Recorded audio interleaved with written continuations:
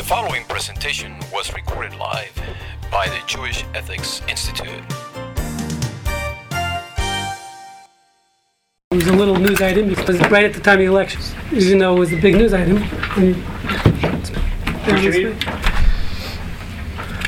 There was Kia and Hyundai actually announced that they misstated all the mileage on their cars.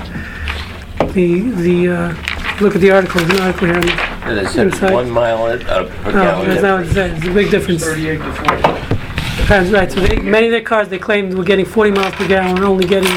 They claim 37. Other people are claiming it's much lower. So many of their cars, almost all their cars, have gone down at least 3% in their gas mileage of what they get per gallon. So it's cars that they've sold over the last since I think 2009. So we're talking about almost 1 million vehicles that they sold with the wrong statement of how much gas mileage. I'm good. I'm just don't stick out of me. So if you see here, there's an article in the New York Times. So basically, they overstated all their gas mileage, and what they're doing is to rectify it. So it was the EPA who discovered it. The EPA did not find them, but they just made them put new stickers on all their cars. And what Kia is doing voluntarily is they're sending out debit cards or credit cards, prepaid cards, debit cards. Wasn't there a law firm that filed a class action in this case? Not yet, not that I'm aware of. Maybe you want to take the case, Aaron? So not so voluntarily. No, so originally. It wasn't a voluntary disclosure. It's preemptive. So basically, what they're doing is they're sending to all their customers, anyone who owns a Kia or a Hyundai, they'll send them, it's the same manufacturer, by the same parent company, they'll send them a debit card for the difference. They have to send them in their miles on the odometer, okay, picture of their odometer. They send them a debit card paying them for the gas difference between the mileage they claim they originally stated, the gas mileage, and what they actually got. So they said the average customer is going to get around $88 back, which people are complaining it's not enough. There's really make a difference. Look at this. More chairs? What about the light? I need more chairs. We need another chair. Okay, we got one right here. Hello, Ed. Take it out. What do you say that difference was? How are you? I got a chair. I'll sit right here. So there's around a 3% difference in what they stated. That's what Kia's claiming. A lot of customers are claiming there's a much bigger difference, but 3% lower mileage than they actually are getting. Whoever buys a car and thinks that that's true, what they tell you that the mileage is. So the thing is like this: if you read the article here, Kia actually is one of the reasons. Why would anyone else buy a Kia if not for the low mileage? Okay. If you're buying a Kia, the purpose is that Kia claims they're one of the only manufacturers that claim they get 40 miles per gallon. Meanwhile, it was totally false. They're not. You can't get 40 miles per gallon. That was the magic number why they did it. Right, exactly. An hour attracts that kind of buyer. 100%. Wow. Go ahead. Sorry. We got some food here. All numbers have a built-in David. margin of error. But this is a clear. They claim it was a. If you read the article here from the New York Times, say it was an error in testing. Intentional? No, unintentional. Okay. Never So that's- mind. That's what they Never claim. mind. They claim. But that's who claimed? That's what Kia claims. Oh, Kia claimed. Kia and Hyundai. Okay. They say procedural errors. Procedural errors. Yeah. Yeah. They say Hyundai and Kia apologized to customers for what they call procedural errors in testing that resulted in incorrect mileage stickers on some of their most popular models, like the Hyundai Elantra and Kia Rio. Okay. So the question is, so again, that's what they're claiming. Once you sign on and accept the card, then obviously I'm assuming you can't be part of any future class action lawsuit. Properly. So they're saying on average, your average customer will get a refund of about $88. So now, what we're going to show you is, according to the Torah, according to Jewish law, every customer technically would have a right to return the vehicle and to nullify the sale. The sale would be null and void according to halacha. Okay, so if you look here, does everyone have a copy of this? Everyone have a copy? You don't know you got it. Yeah, that's the same one. You just don't have enough copy. Ed, here's a copy for you. Well, can you multitask? Can you multitask? Can you eat and can you do that? Okay. Listen, as long as I sit here and get my hour. Okay. Okay, so in Western law, there's a concept called caveat emptor, which means that everything is let the buyer beware. That means the liability is on the buyer. And if the buyer buys something, you didn't do the research on the product. Okay, so all same sales are presumed to be free of defects. Okay, unless you're dealing with real estate, might have some different laws in real estate. You have an obligation to disclose any defects in the real estate. We'll actually only in residential real estate. What do you understand? Do you have any real estate lawyers? Any real estate We attorneys? also have, I forgot what it's called, the Unprofessional Business Act. We can soon get up to triple damages. Deceptive trade. Deceptive Trade Practice Act. Oh, it's deceptive. Yeah, but that's trade. only if they were aware, as we'll see, if they were aware of the defect when they sold it. Okay, but if they were not aware of it, so as we'll see, then that's not going to help you. So basically, in Western law, the concept is, right, caveat emptor, which means that that the buyer has to be aware of any defects in an item he's buying. In Jewish law, it's categorically rejected, and the halachas in Jewish law, there's a concept known as mekach tout. Okay, mekach means a sale. Ta'ut means mistaken sale. Okay, ta'ut is a mistake.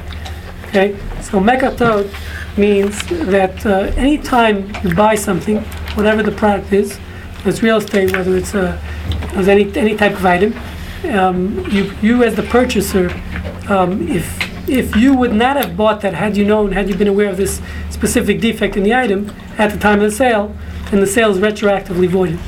Okay, it's a mistaken sale and it's nullified retroactively. Okay, so now in this case it's very clear. And before we get to the Kia case, but I'm saying, so in general, the seller needs to disclose any defect in the sale. If there's something that he did not disclose, even if the seller was not aware of it at the time of the sale, he's still, if there's a real defect in the item, as we'll see, we'll discuss what type of defect, so then the sale is retroactively null and void. Okay, in Jewish law. So, does that have to be a mistake on one part or a mutual mistake? no, I'm saying is even if it wasn't a mistake, even if the seller was not aware of it at the time. Okay, let's say the guy was flipping houses. He bought a house, he didn't know it had this defect, and he sells it to a third party. Okay, the seller was not aware of the defect at the time of the sale, and later on the defect becomes known. So the sale can be if the buyer wants to nullify the sale, he has a right to return the house, even though the seller again wasn't aware of the defect. Even any kind of defect? Well, we'll talk about what what the exceptions are. But in general, if it's a serious defect, that's the Jewish law. So Yeah, but if the seller is selling, let's say, something used, in an as-is sale. So we'll talk about as-is in a second. Okay. We'll get to as-is.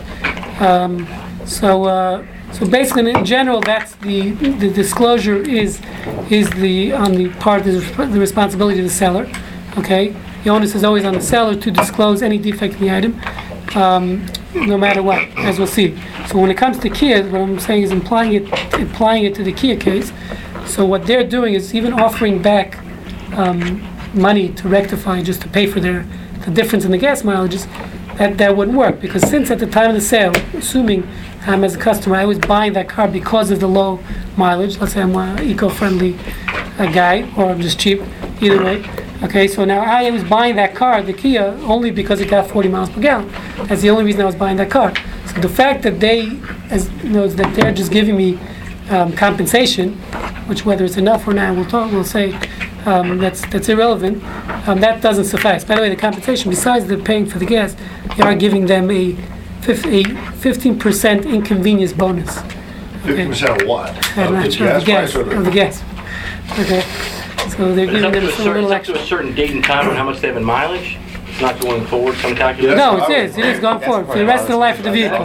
They'll be giving you a debit card for the rest of the life of the vehicle. Yeah, they to say you make can up for the refresh it mileage. each year by showing your Right. odometer. At least that's what it says. Oh, it's a method to make you do more to get something. Okay. Right, so it's the rest of the life of the Are vehicle. they asking for a release when you send this in? If you accept it, are you releasing them? I'm assuming, yeah, I didn't see it, Debit card? yeah, probably, I can't There's some imagine. lanes that says if you Right. use this debit card, you release us from liability Exactly. concept? Under halacha, if you Yeah. bought the car for a different reason other than gas mileage, maybe you bought it because you thought it was the safest car on the road. And it's Reason an incidental changes once- finding about the, it's an incidental finding about the gas mileage was told to you incorrectly. Where does halacha come down on that? Right, so, sorry. So it's up to you, meaning, again, it's irrelevant what the defect is, just because, let's say this defect doesn't happen to bother you. It's up to you, it's your prerogative. If you want to keep it, that's not a problem. But if you have a right to nullify the sale, if it's a serious defect. In this case, I think it would be classified as a pretty serious defect. The difference between, even a 3%, even if it's like they're claiming, which is only a 3% difference, which other independent companies are saying there's actually a bigger margin of error here, bigger than 3%.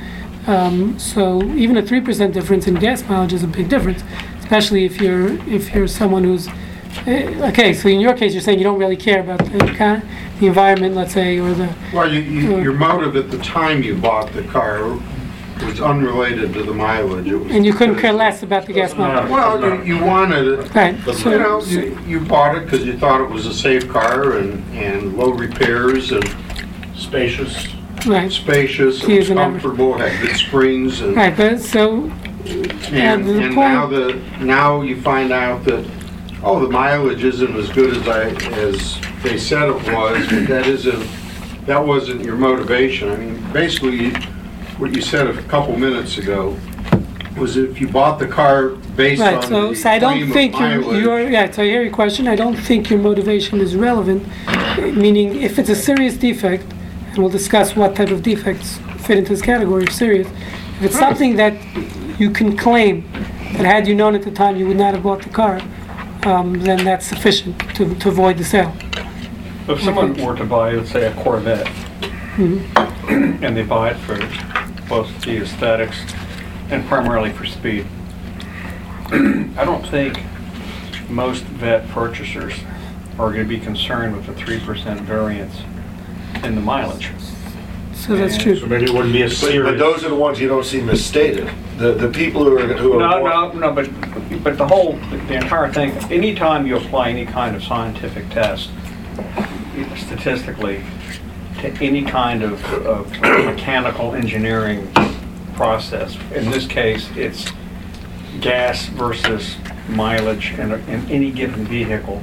You have the incline of the road, you got the atmosphere, the pressure, the vapor rate. I mean, you got 8 trillion variables. So it's going to be a case, and quoting George Bush, who I think is truly a scholar, it's going to be voodoo economics. It's going to be voodoo on any statistic that you put out there for consumption. So Well, he's just using it as an example. right. Yeah, no, but it has a valid point. But, Meaning, who knows what? meaning it could be on the Corvette because we're talking about a totally different price bracket than the Kia, and it's a difference. So when you're right, on a Corvette, 3% difference maybe is not a serious enough of a defect, maybe, but it could be. I don't know how to ascertain There are it. smaller cars that are built for speed. You got a I can't think of any offhand, but there's some smaller cars, a Mazda Miata, Yeah. for instance, But again, S2000 what I engine. think is, what I would say, and I don't know for sure, but I would say is, anytime there was something misstated, so there was no disclosure, that in itself is a problem. There's two issues. Besides the mekartosis, which avoids the sale, there's something we discussed in the past, which is called gineva dat. That means you can't steal someone's mind, so to speak. If you misstate something, you state this has some type of gadget which it doesn't, or right.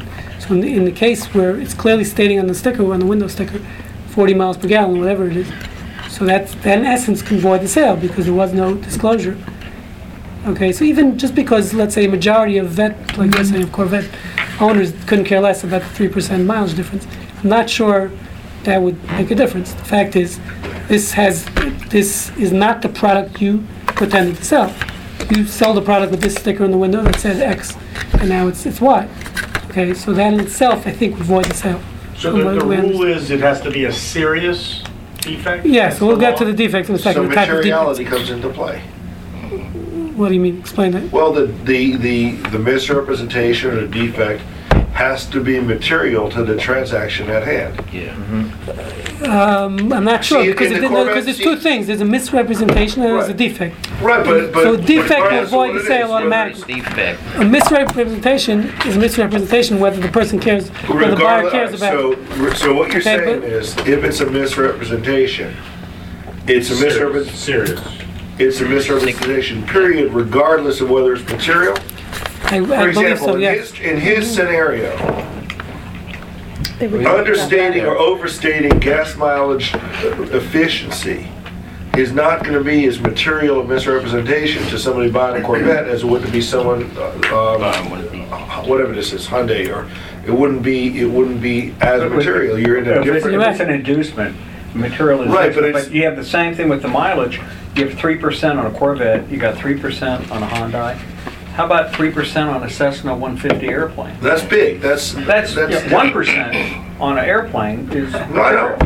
Right. But, Rabbi is using the word serious instead of material. All right, and that's what I'm trying to Right, figure so, out. yes. So I don't know the legal We're language. grabbing CLE hours, we're going to use material. At least Okay, a little so bit let's of it, get to right? the type of defects and maybe we'll figure it out when we get there. But Correct. what's important, Greg, your point is important because there's two different violations here. When it's meaning a defect is irrelevant to misrepresentation. It's meaning assuming, let's say, Kia, we believe them and they were not aware and it was a mistake. So there was no misrepresentation. It was just there's a defect, meaning from maybe what the customer wanted. Okay, but there wasn't well, I guess Now, you hold could- on. Hold on. wasn't intentional Hold on, misrepresentation. defect, I think you get to strict liability. I don't think it's a defect. But how do I think you you're know? talking- How do you know that they weren't aware of this? They're claiming they were. Well, I don't You're understand right. what they're claiming. Okay, no, but- so but you're right. it's an Even if they assumption. were, what I'm saying is it's irrelevant. There's two different issues here. Stipulation. One is the defect in the item being sold. Okay, that's irrelevant to representation, whether they knew, they didn't know, intentional, unintentional. Okay, if the item has a defect the buyer was not aware of, then the sale is null and void, retroactively, automatically. Okay, now there's another question, which is misrepresentation. That which that doesn't even have to, not even related to defect necessarily. Okay, so that misrepresentation, what I'm saying is a defect might be relative to material. Okay, because we need to define what's a serious defect. Like you're saying, what's considered a material defect and how much wiggle room is there in if it has misstated mileage or right. But misrepresentation is going to be misrepresentation no matter what. Okay, irrelevant to the buyer. If they knew that it was just 39 and they said it was 40. Yes, that's clear a misrepresentation, right? And Okay. that's a different issue, which I don't know if that would nullify the sale. Misrepresentation itself, you might have. I think it would, but I'm not 100% sure. Because When you we're make that focusing on the statement, defect. You're talking Jewish law, American law? Jewish law. I'm only Jewish talking law. Jewish. So we're not talking about misrepresentations I'm here. trying to make sure. Usually you make the distinction, Jewish law, American law. Yeah, so we need some, It some sounds lawyers like that help us out. it sounds like what you're saying is under the halacha law, it's like a strict liability if there's any flaw or deficiency in That wasn't the product. disclosed. Well, Prior to the sale. but it wasn't disclosed or known Yes, because it could have exactly. been sold and somebody might not know Yes, that it was 100%. Without regard to materiality. It has to be significant. Well, we'll get let's move. Let's get to the type of defects, and I think that might help explain. So first of all, so look at the exceptions. Number 4. Okay, we're going to skip down to exceptions. One is if it's an obvious defect. So let's say you're selling a used car and there's an obvious dent in the car, you don't have to disclose that. That's very, it's meaning the assumption is the buyer sees, there's a dent in the car, so that's not something you need to formally disclose if it's an obvious defect in the item. Okay. Another thing is B would be something that's not a defect of any significance. Like we're saying, it has a hairline scratch. Okay, there's something which really doesn't make a difference. Okay, doesn't make a difference in the item, and it's so. Who determines what's That's why you need a good attorney. That's why you need a good attorney. Or a good rabbi. Go to your shelf, you pull up your Gemara, what is it? Okay, so that's what I'm saying. So an example I gave was you're buying a silver cup, there's a hairline scratch, but it's on the bottom of the cup. So it's irrelevant, right? Okay, you're buying a Kiddush cup and there's a hairline scratch, so it's irrelevant. No one's going to care about the scratch on the bottom, or hairline scratch. Okay, so Depends say- on unless drink it all the some way people do. to the end, people will see it. Take a sip, they won't see it. So, yeah. Is there a difference between a business selling something to an individual and an individual selling something to a business? Like if I'm selling them No, my it's all- used car and buying a new one, and I don't tell You them trade about, them. yeah, trade, and I don't tell them about a collision or a brake job. That's or- fraud. That's misrepresentation. That's interesting That's what you clear. just said, because in American law, there's a different standard. I don't do as much civil law as Greg does, but there's a different standard from business to business as opposed to business to consumer. How Right, about so, from consumer to business? It's who's held to what standard. Yeah. Customary business practice. You know, so if a used car Yeah. dealer is buying a car from a wholesale car from a retailer, and he's a used car salesman, it's very much different than if Rabbi Grossman goes and buys that car from either one of the parties. right, so I'll tell you, so technically there's no difference. The only difference is going to be that meaning there's certain assumed, what I call there, in Hebrew it's called minhag hamakom. It means if it's assumed, let's say in real estate, I'm buying a building, obviously it's assumed there's going to be wear and tear on the building. It's assumed in the sale. I don't need to disclose the standard problems in when I'm selling some real estate. If it's something, again, which is a major defect, there's major plumbing problem in the building, and obviously you have to disclose that. But the standard, that this bulb is broken, the ceiling has a crack in it, you don't have to disclose, okay? Because that's the norm in the industry. You sell real estate, there's going to be defects in the building, standard defects, normal wear and tear defects, okay? So that's where it might play a role. The difference between commercial, say, and a retail sale would be, again, it's not a, technically there is no difference, but there might be a norm in the industry. If you're buying 500 cars off a lot as a wholesaler off an auction, so there might be, it's understood, there's certain things that are not disclosed. They don't tell you about every little, thing that's broken, okay, as opposed to if I'm coming into the shop and I'm buying it as an individual. So that's where it might play a role, but technically there is no difference. Just if it's this norm in the industry, then that might be accepted and you don't have to disclose those defects. What are you going to say? Nothing to that. Okay. So again, the exceptions are, we're saying obvious things, like we're saying, or if it's not a defect of any significance. And you're right, that might make a difference between who the buyer is. That's where it might play a role. Okay, but the point is, many times the prerogative is going to be on the buyer. Does he want to nullify the sale? Because technically, like we're saying, the reason why he has the ability to nullify is because he can claim, if I would have known this at the time of the sale, I wouldn't have bought it. So therefore, it has to be something that's the norm. That we can assume the average consumer, if they would have known this at the time of the sale, they might not have bought that car. So if you're saying, let's say we take a poll and 99% of Corvette buyers don't care about mileage, so you're right, maybe then it wouldn't be such an issue. It wouldn't be considered a defect in a Corvette. That's where it might play a role, but it's hard to define it. Okay, so type of defects, by the way, include everything in number 5, from mechanical defects, prohibitions. That means it's the Talmud talks about. Let's say I sold you meat, which is not kosher. You assumed it was kosher, so there's nothing defective about the meat. Essentially, just now I can't eat it because I keep kosher. Okay, so it's a prohibitional defect.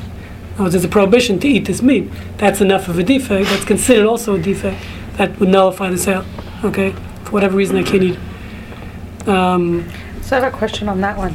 So let's say that perhaps there was a hechsher on something, but the hechsher has now been nullified, but you don't know that it's been nullified. Sorry, so that would be a defect. Or even, let's say, allergens. Let's say you bought something, they didn't write the allergens on it. You're lactose intolerant, and it didn't say lactose, it didn't say dairy on it, and now you buy it. So according to Jewish law, that would be obviously a major defect. For you as the consumer, that wasn't disclosed, the sale could be nullified retroactive, is what we're saying. So you're lumping, from halacha standpoint, information into a defect. No. I mean, it's an informational defect. Informational, Yeah. which causes the item to be defective because I can't use it. Well, generally, we consider a material defect to be something that makes it not fit for that purpose. Clearly, it's much broader here in halacha. We're clearly saying that this concept is much broader, but we're saying that a defect means in any which way you can't use it. So if it's because of spiritual reasons you can't use it. If you can use it 90, basically you're talking about 1 mile per hour difference in mileage, so you can use it 95% of what it was intended for. Again, but if I would have known at the time of sale that it doesn't get 40 miles, the only reason I'm buying Kia, maybe, okay, is because it's getting 40 miles per hour. I mean, that's sufficient. No, it's not a stretch, because again, Hyundai and Kia, meaning if a person can make that claim, then they have a right to nullify the sale. That's the point. What about, you're talking about the allergic deal, what about, I'm assuming there are a lot of people who have allergies, lactose intolerant, being wrong, but what about somebody who is allergic to some strange, like coriander? And somebody buys it and they're allergic. Is that considered? No, so again, that's their, I assume. To that one person, because the other 99% Right, no. So of course we're talking about what's norm, what the norm in society is would be defective. We can't, every person, we can't say, well, I have a personal defect, I can't, I don't like the color red, I'm allergic to the color red, so I'm not gonna, doesn't work like that. It wasn't disclosed that there was coriander in it, and just like there wasn't disclosed that there was a lactose. Right, so I believe, this is what I would say, I didn't see this case, that was my own example. I'm just trying to know what the so I don't know where there might be a gray area. What I would venture to say is if this is a normal, viewed as a defect in society, normal defect, and that's where it would be applicable. But you can't come up with your own thing and say, well, for me to be defective because I'm allergic to red or orange or yellow. And I realize your audience here are all lawyers and real picky and real pains in the rears. Well, pretty much. Okay, some of y'all are innocent, okay? But the remainder of us are damned and gonna... Until you get into trouble, then you need some other. This is in part a legal discourse. Yes. And then, I suppose, superimposed on it, we're really talking ethics over and beyond having nothing to do with law, because a lot of times they're mutually exclusive. So ethically, what you're saying is that if something basically has a defect, whether it's something that's present in it or something that's absent from it, that ethically it's a moral obligation on the person who sold it to take it back. If again, it's the prerogative of the buyer. The moral obligation is to disclose the defect initially. If you didn't disclose it, but I'm saying ethically, if the seller doesn't know, right. So if he did not disclose it, either because he didn't know or he did know and intentionally didn't disclose it, what we're saying is the buyer has the right to nullify. It's his choice. It's the buyer's choice. If he wants to keep it, if he wants to keep the product, obviously it's fine. But if he chooses to return it, he has a right to return it. You're leaping into a whole different realm if you talk about ethics. Well, no, but I'm saying... We're talking about legally. No, but we're lawyers and we deal with law. And we don't necessarily deal with ethics. Seriously. Whoa. No. I can... That's what you hear. 1 second, we're not getting ethics for this class. There's no ethics hours. So if we don't have to discuss ethics... Save the ethics. Because we apply the law. Rabbit. We want the Get credit for it. We need the ethics. But it is a matter of right and wrong as to what our conduct is guided by. No, absolutely. But I think he wants to focus on the legal. Not today.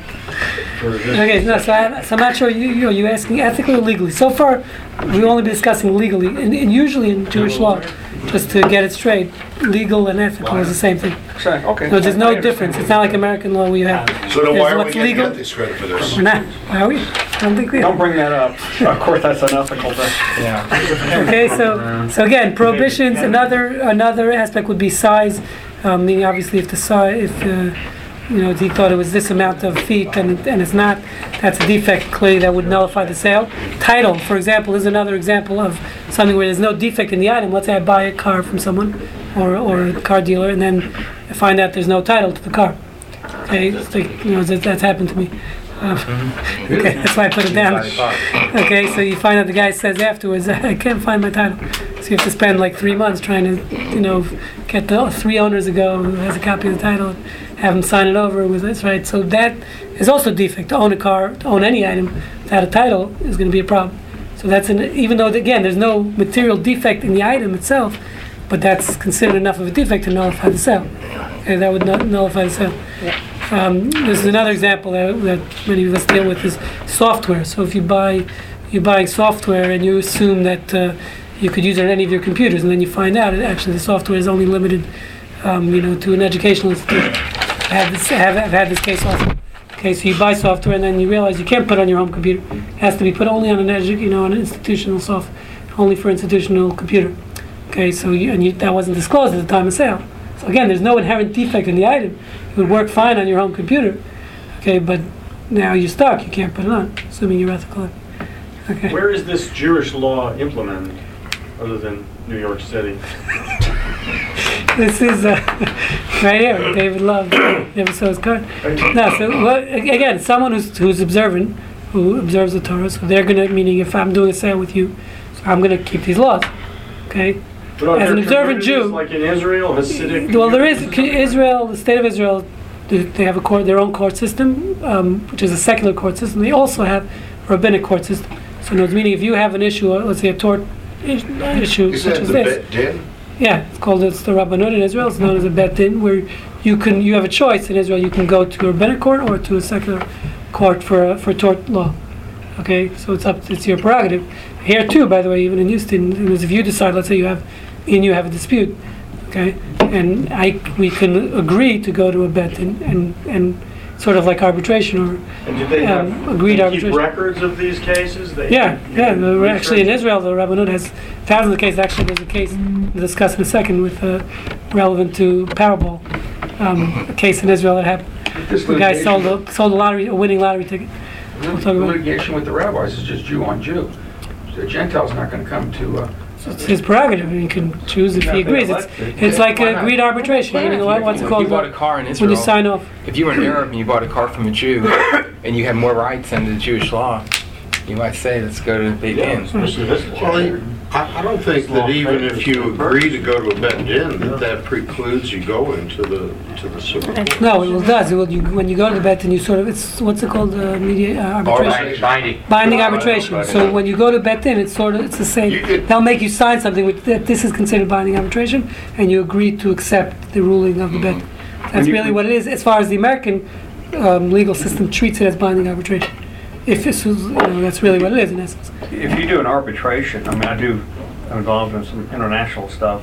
You can pick your form, your law. You pick arbitrators. If you want to pick Sharia, if you want to pick Beth Din, you can pick whatever you want, and the parties have to abide by it. The major difficulty is that at the time that the arbitration clauses are drafted at the onset of the commercial transaction, most people don't really anticipate there being any problems, so they just put that in as boilerplate, and then what usually happens at the back end is it's unbelievably badly drafted, and once you have to start reading it, it's too late. And then the parties then have to agree to what they agreed to. They thought at the front end. I don't want to insult her. I just had enough. So as far as just to answer your question again.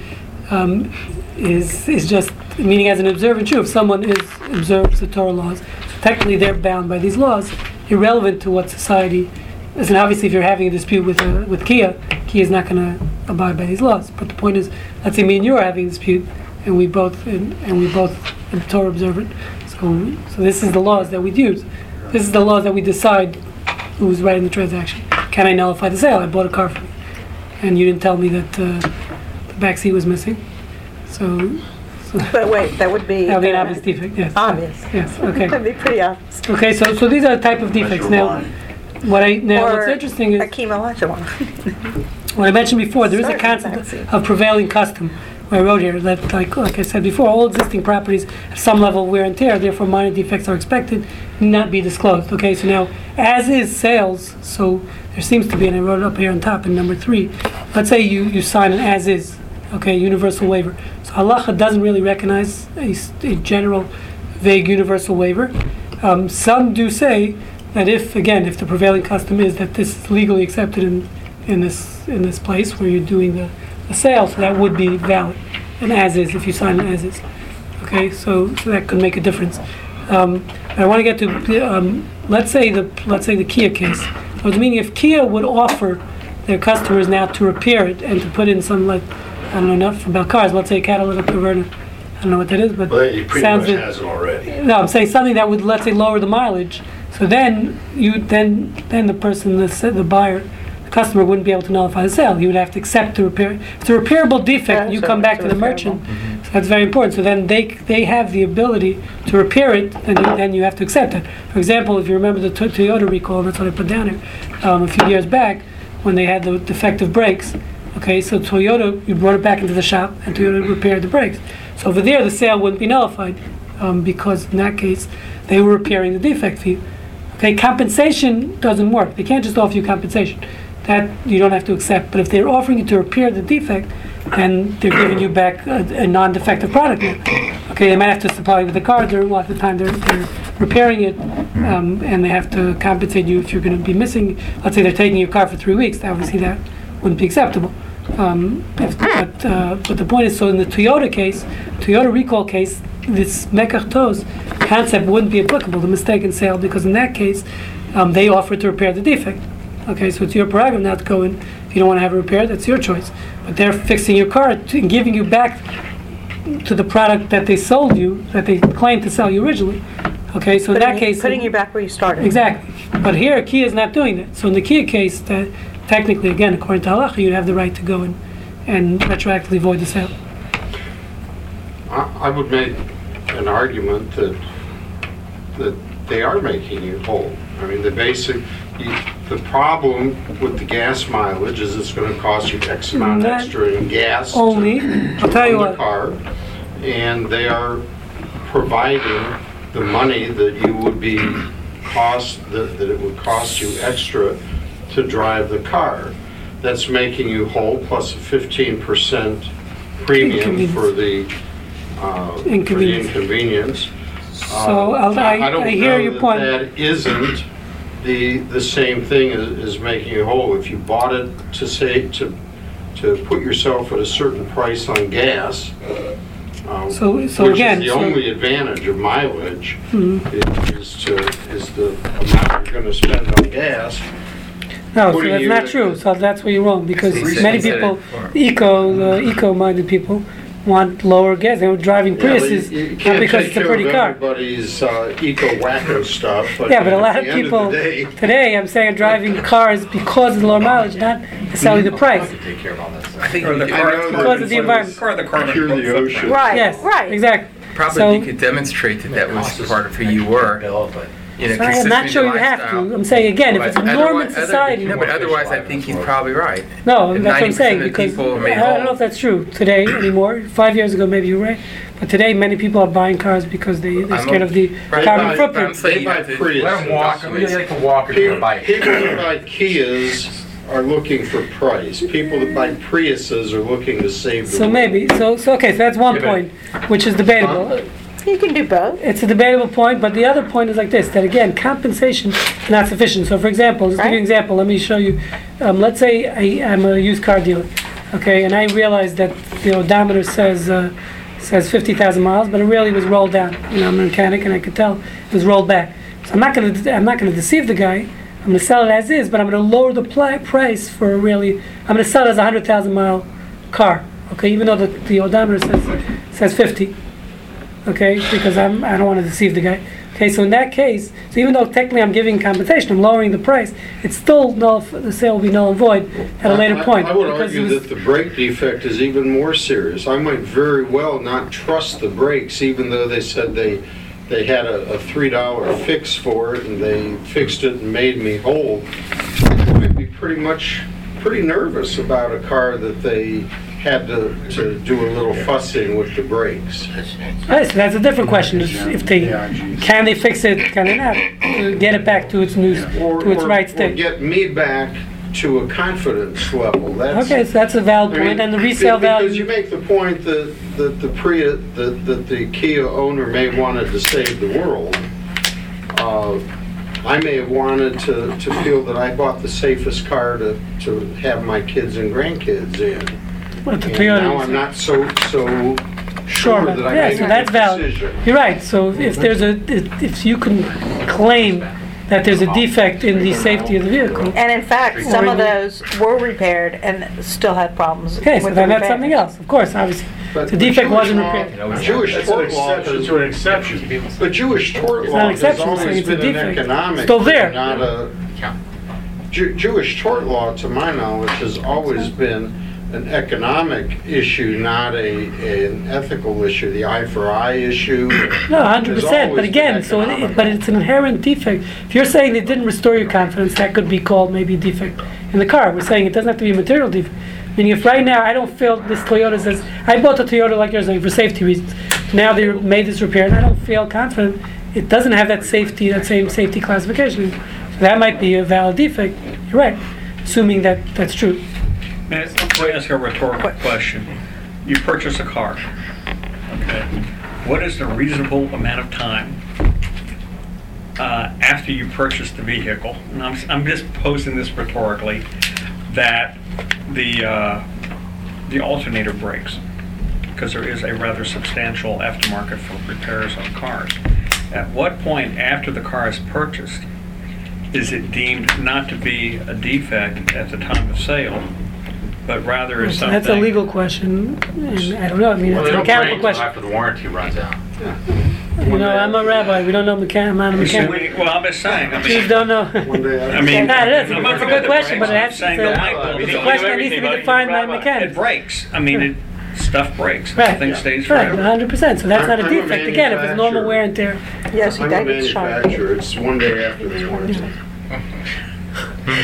David, what's your... What if the defect results in something besides feeling? So you say, hey, my car can stop on a dime, and it doesn't stop on a dime, and I kill somebody because you sold me this defective That was car. really Toyota, we dealt with that. So who's CLE. what is liability? Toyota, the question there was liability, meaning if people supposedly died because of the brake defect in Toyota. So that was the question that we discussed then. I don't remember the answer. So I gotta look back. I gotta look back at my notes. But we did a CLE session on the product liability, which is a different question. We're not discussing liability. We're discussing, this question of disclosure and mistake in sale. So it's a very, very good question. I remember. I don't think they were liable for it's meaning for a death at least. If I remember, but I don't want to say for sure. I'll send you after the class. I'll send you my note. Okay, so now the other question here is, what about the time frame? Okay, so let's say I bought this item, okay, and let's say Toyota. 10 years later, I find out the brakes are defective. There's a defect in the brakes. Okay, where is there a time frame for how much I can go back to nullify the sale? And claim I didn't realize this defect was here. Technically. You had the question? Well, Yes. I mean, just technically. We'll get there. What's when that? when I pose Actually, we're going to talk about Yeah, defect. When I Yes. pose my other rhetorical question, and Yes, it's, well, if it's it's true, under but- warranty, it would be repaired. But technically, what you're saying under halakha law Yeah. is that the halakha law is the warranty, and that if something is defective, you return it. No, but it has to be a defect that was there at the time of sale. It's not a warranty. Exactly. It's not a warranty that says, listen, if this breaks down in 10 years, It's we're the going to difference between wear and tear versus... Yes, of course. an actual We're not saying you can defect. return something for wear and tear. There had to been a defect in this item at the time of the sale. Okay, if the defect didn't exist at the time of the sale, later on something happened. Okay, I might not have been aware of it, but it was there at the time of sale. Okay, going back in time, somebody buys a wagon with 2 ox, or let's say a wagon. A week later, the axle breaks. Okay? Now, under halakha law, that would be taken back, the wagon? Because normally axles don't break in a week on a wagon. Again, if there was a proven defect in the axle, then yes. But it had to have been a defect that was there at the time. If it wasn't manufactured After properly. 1 week, no, axles don't break in a week. Right, so it has to be clear. That then, at the bet din, Right, then would you have to have to be- present evidence that you didn't do anything weird with the wagon. Right, and exactly. It really It was. wasn't used in the defective unusual wagon. manner, it Whereas was the used guy for who regular sold the wear. wagon is going to be saying, well, you loaded 17 oxen on top of this Exactly. thing, and so that's. Okay, so we're running out of time. I want to get to, first of all, we talk about the time frame, and then Alan asked a magical question about a wife. We'll discuss it. That's a real thing, it's true. No defects. So listen a second. So first time frame. He knows more about that. Wrong. Time frame. So as far as time frame, halakha says there is no time frame, meaning there's no limit. If I find a defect, it can be 10 years after the purchase. Okay, there's a defect that's found again that it was existent at the time of the sale, so you have every right to return it. But of course, you need to notify this. Meaning, as soon as you're aware of the defect, you need to go back to the seller. If you just drove it around for another 3 months, or whatever the item was, you continue to use it, and obviously that shows that it's an indication that you accept the item the way it is. Okay, but once you're aware of the defect, you need to go and make your claim immediately. But there's no time frame if you weren't aware of the defect. Okay, so even if you weren't aware of the defect, could be many years later. It's you still have the right to return it. So actually, if you're joking around about a spouse, but the Talmud, believe it or not, does discuss this. This is a serious issue. That's the same meaning we view, not to degrade marriage or anything, but marriage is a business transaction in a certain sense. Okay, we view it as a legal transaction. Okay, you're requiring each other. It's a contractual obligations that are involved. Okay, so this works both ways, male, female, male. If there was an inherent, I don't want to call it defect, but something that should have been disclosed at the time prior to marriage. Okay, let's say God forbid the person had cancer. Okay, the person knew they couldn't have children, and they didn't disclose that to their spouse at the time of marriage. The Talmud says this same principle. I'm taking notes. It's called a mekar tov. It's a mistaken sale. Meaning if something was not disclosed prior to the marriage, that again has to be a serious defect. Just the person just has athlete's foot. That's not sufficient. So basically, it has to be something that's a. Basically, what you're saying is marriage is like leasing a car. Grounds for divorce. I'm not saying don't quote me, but it's it's not grounds for divorce. You don't need a divorce. It's nullified retroactively. Release expires. This is serious. It's not grounds for divorce. It's nullified retroactively, meaning you don't need a divorce. Who acknowledges that The marriage, it's like it never occurred. Okay, but wait a second. One second. Get the rabbi to say, "Lord, you gotta go to This court." is serious And then stuff. Which court is going to go with Why wouldn't Jewish you So- allowed to annul his marriage? So you gotta go to It's a Israel. good question. Good question. You could contract that into a prenup to have things. No, this is not contract. You're saying it's automatic. You're saying you don't need, meaning if, again, something, let's say, extreme case, the person was severely ill with cancer, they didn't tell their potential spouse, okay, they didn't put it on J-Day, whatever it is, they get married, okay, and then a week later she says, by the way, I have cancer. Okay, that's grounds, not grounds for divorce, that's grounds that the marriage is a mistaken sale. You don't need a divorce. You wouldn't need a get.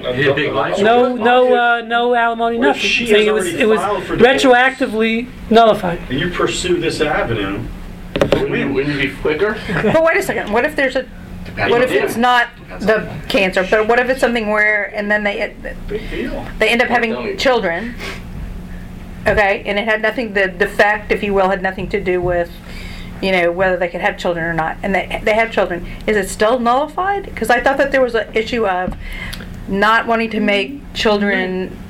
No, it's nothing to do with children. I just gave it as an example. Give me many examples. This is a real case. But I'm saying, if you nullify a marriage. So I'll get to the real case. And this is, the Gemara says it's very clear. The Talmud says the concept of mekach tov is applied to marriage too. It's a contractual obligation. So if there was no disclosure, obviously it had to be, there's no disclosure. Yeah, they have to know about it, obviously, in this case. There's no disclosure, but it has to be a serious defect. So I'm just going to tell you. So listen, so listen to this. So there was a rabbi in New York, this is around 15 years ago, I don't know what's going on, but there was, there's a problem with Jewish marriage. There's a lot of problems with Jewish marriage, but there's a specific problem with the get that many times, since the husband is the one that has to grant the get, the Jewish divorce, so many times they'll use it to blackmail. They'll use it in civil court to blackmail the spouse. They say, well, I won't grant you, unless you give me the kids or give me the house, right? I'm not going to give you a get.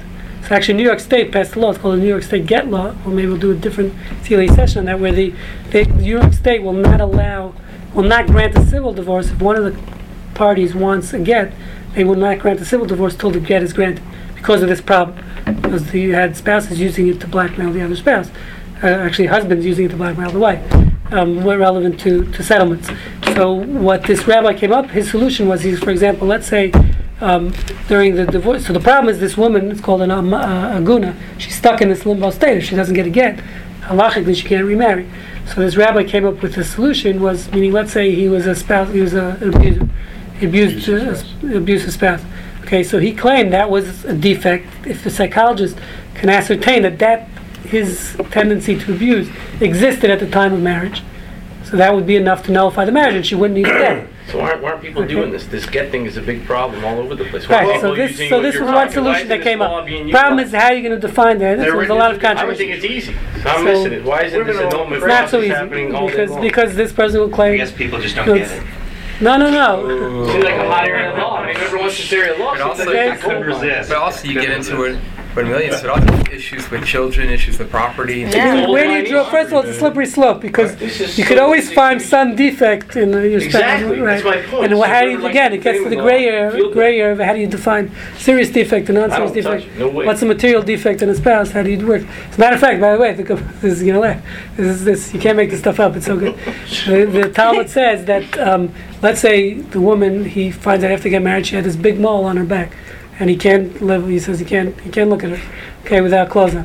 Okay, so the Talmud says that's no good. That's not enough because in that case, he should have, it says, spoke to the people at the gym to find out if she has any defect. The mikvah, right? The Right, it mikvah says, first. right. We spoke about this once before. He should have spoke to the mikvah lady to check her out before to make sure she has no major physical defects. The fact that he didn't, okay, So that was so it's his problem. So Okay? obvious it was like a dent in the car? Right, meaning if he was Mole was able like a to, dent? and by the way, the same applies in business law. Meaning if there was, let's say, in real estate, where it's the norm to go ahead and have Due diligence. what's the people who Inspection. inspectors inspect the house. So then that's your obligation if that's the norm. So when you're checking out a potential spouse, you need to do your due diligence and Yeah. speak to the yoga instructor. Former whoever it is. owner. Medical records. Okay. check the Okay. thing. So there- Psychiatry Yeah, records. things are huge. Okay, so we're yeah.